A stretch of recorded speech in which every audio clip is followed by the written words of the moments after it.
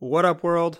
Welcome back to another episode of Locked On Blazers. I'm your host, Mike Richman, past first point guard, friendly neighborhood basketball nerd. Blazers beat the Celtics tonight. I want to talk about that. Mo Harkless had a monster game.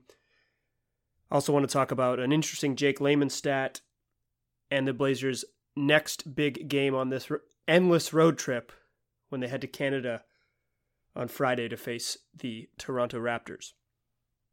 Let's start in Boston, where the Blazers beat the Celtics 97-92 tonight, Wednesday evening. This was the best game of the year for Mo Harkless. No way around it. He was 8 of 13 from the floor. He just did it. He was everywhere. His energy and everything was infectious. Before I get to the stats, you could just tell early on the way he was rebounding. He had an early steal in the game. He was active. And there are so many games, or have been so many games this year, when Harkless has some kind of anonymous games, some games where you don't notice him. And that's probably his most damning trait, is that he has too many games and you don't notice him. But you notice him tonight, early and often. And certainly down the stretch when the Blazers needed to pull the game out, he was a factor there too. He played a season-high 37 minutes.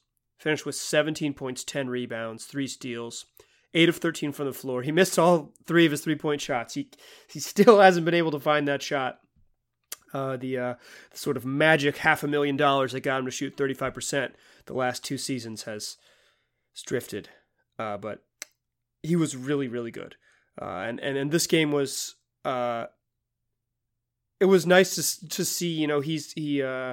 He's obviously much maligned by a certain section of the press and the fan base. So it was nice to see Mo get right. But he wasn't the only one who had a big game. Damian Lillard, 33 points, 7 rebounds, 4 assists. I think Dame had 21 in the second half. He was really, really good down the stretch. He just kept getting to the rim.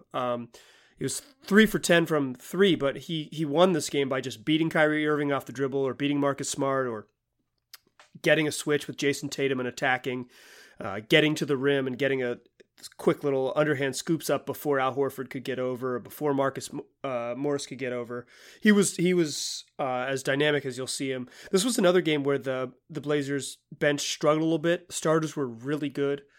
And I thought Yusuf Nurkic, who was kind of rushing things, I felt like a little bit early on. He had some flip shots that didn't go in the first half, just kind of forgot that he's 7 foot, 280 pounds. He played really big down the stretch. He was fantastic on defense in the fourth quarter when Boston made their push. It was kind of an ugly game early on, I thought. The Blazers didn't quite crack the 50-point mark in the first half, and yet they still had a 1-point lead. But both teams kind of found their rhythm a little bit more. Certainly the Blazers did in that third quarter. Got a little bit of edge, went into the fourth quarter with a comfortable lead. As we know, that has sort of been their MO. If they've only lost once this year, when leading after 3 quarters. The other 37 times they've come out with victory. They did it here tonight. The Celtics got close, though. Don't get it twisted. Celtics made this a game, maybe more of a game than you thought it might be down the stretch. With about 40 seconds left, Marcus Smart, who is a Locked On Blazers loves Marcus Smart. I'll tell you right now. He's bizarre. He's better at guarding centers in the post than he is at shooting. He's a little guy who plays like a big guy. He does sort of the cliche thing. He does a lot of winning things.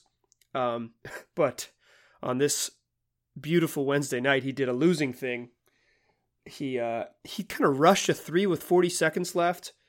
In a game that he absolutely, in a shot he just didn't need to do it. It was a little bit earlier in the clock. There was time left in the shot clock, and he just clanged one.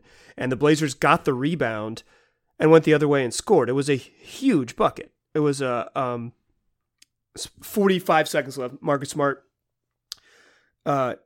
forced one. They're down 5. Blazers go the other way.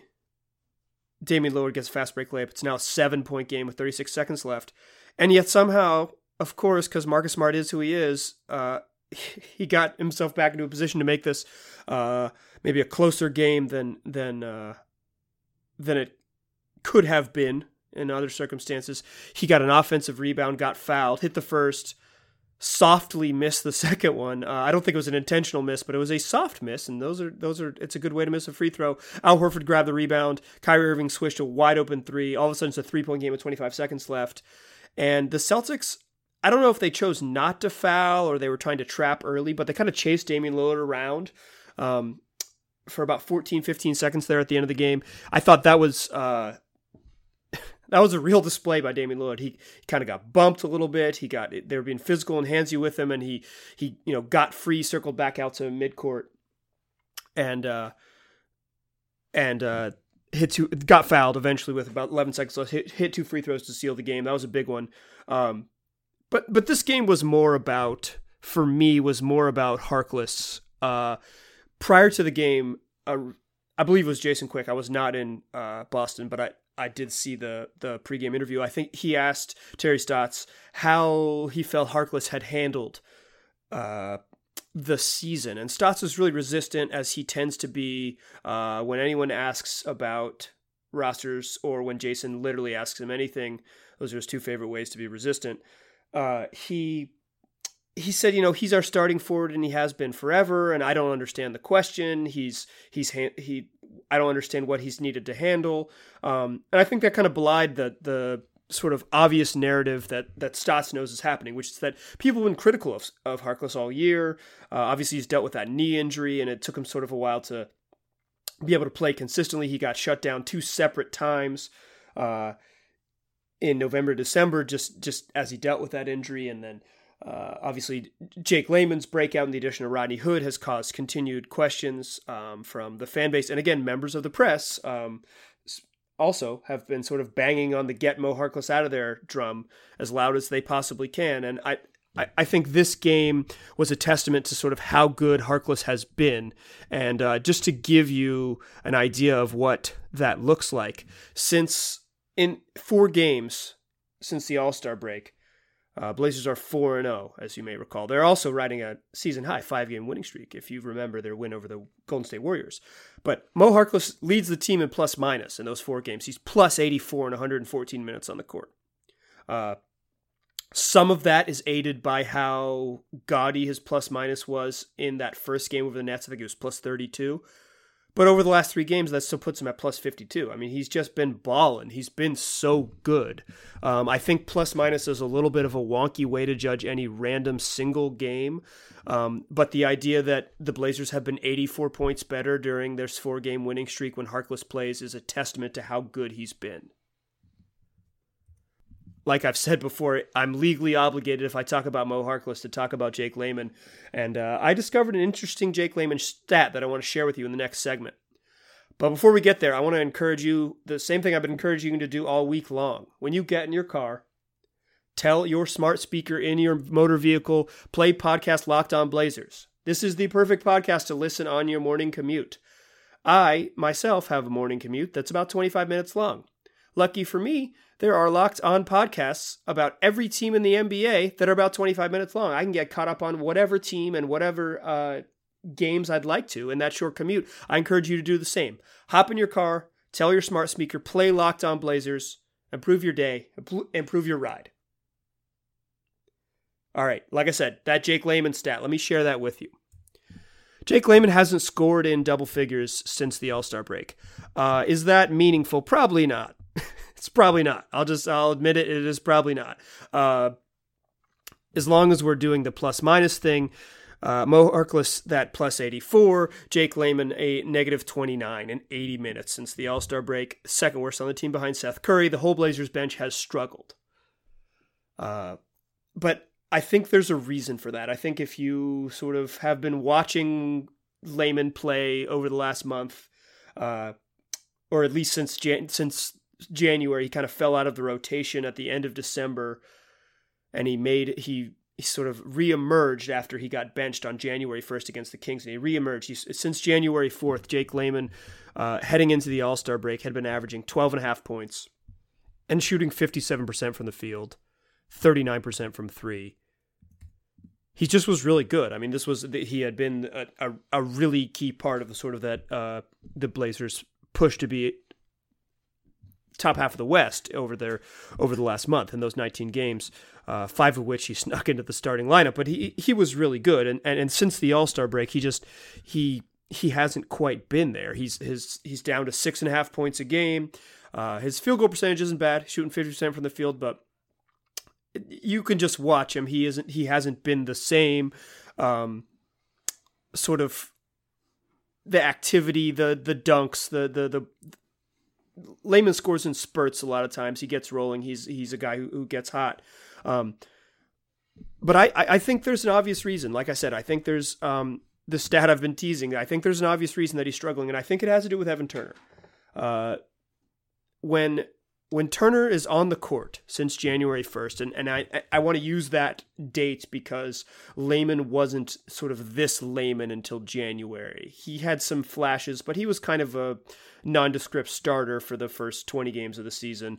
He's really taken off since that date. So with Evan Turner on the court since January 1st, Jake Layman is shooting better from the field, 59% compared to 53%. Way better from three-point line, 44% to 33%. He's getting to the free throw line more. And he's just generally been better. If you're into advanced stats, his effective field goal percentage and his true shooting percentage are way better when he shares the court with Turner.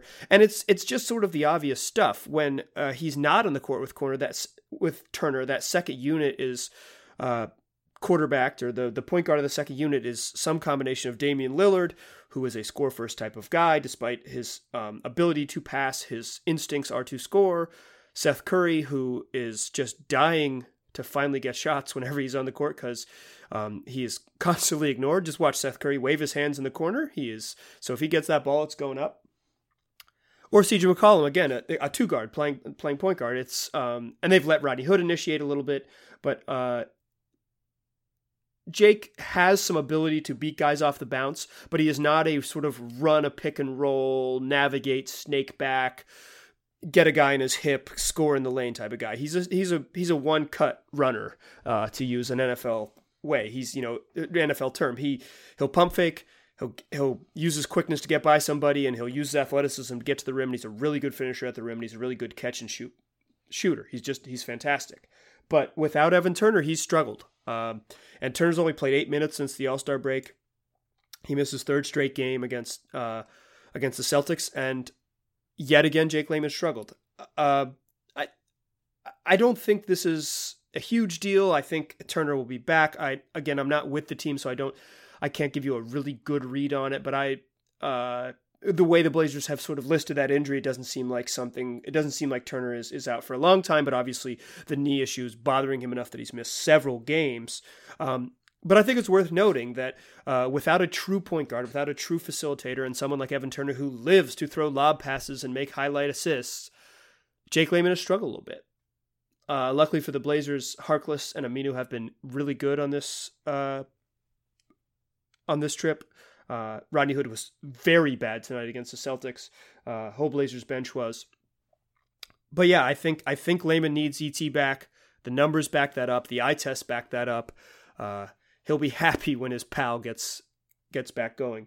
In the third segment, I want to talk about the next game coming up. The Blazers are going to be missing a big part of that bench.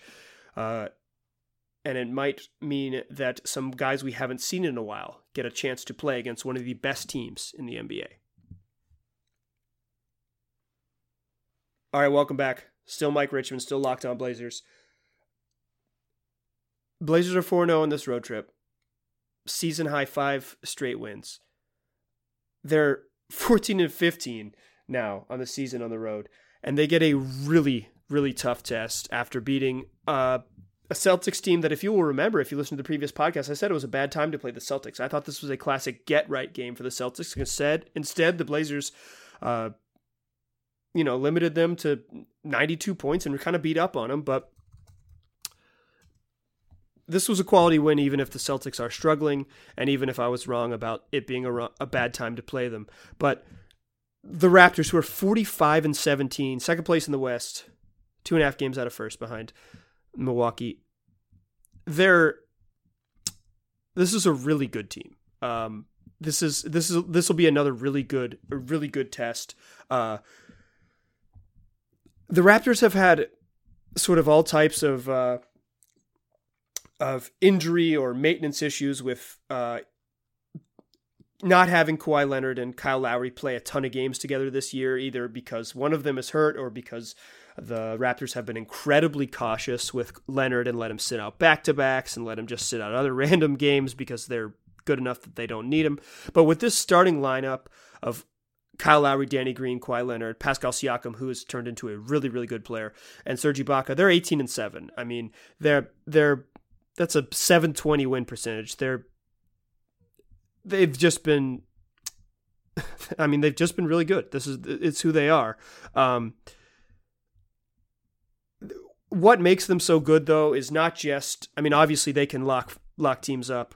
You know, Kawhi and Kyle, they'll pressure people on the perimeter. Danny Green is no slouch defensively, one of the best transition defenders in the NBA. Ibaka, who kind of looked like he was fading a little bit at times last year, still got length and still is a decent shot blocker. Siakam is a sort of do-everything hustle guy on defense. It's one of the reasons why they're a top 10 D in the league. They're also a top 10 offense. They will punish teams. They're just coming off a win over these same Celtics the Blazers played tonight, and they thrashed them. It was an absolute beatdown. My keys for this game is that I don't think the Blazers have a ton of guys who can guard Siakam or Leonard. I just don't think they have enough wings and enough sort of the right size dudes to guard them. This has to be a good game from Al-Farouq Aminu, and he's got to stay out of foul trouble. If he's in foul trouble, if Harkless is in foul trouble, or if those guys are struggling a little bit, I think this is a really tough place to win. Obviously, the Blazers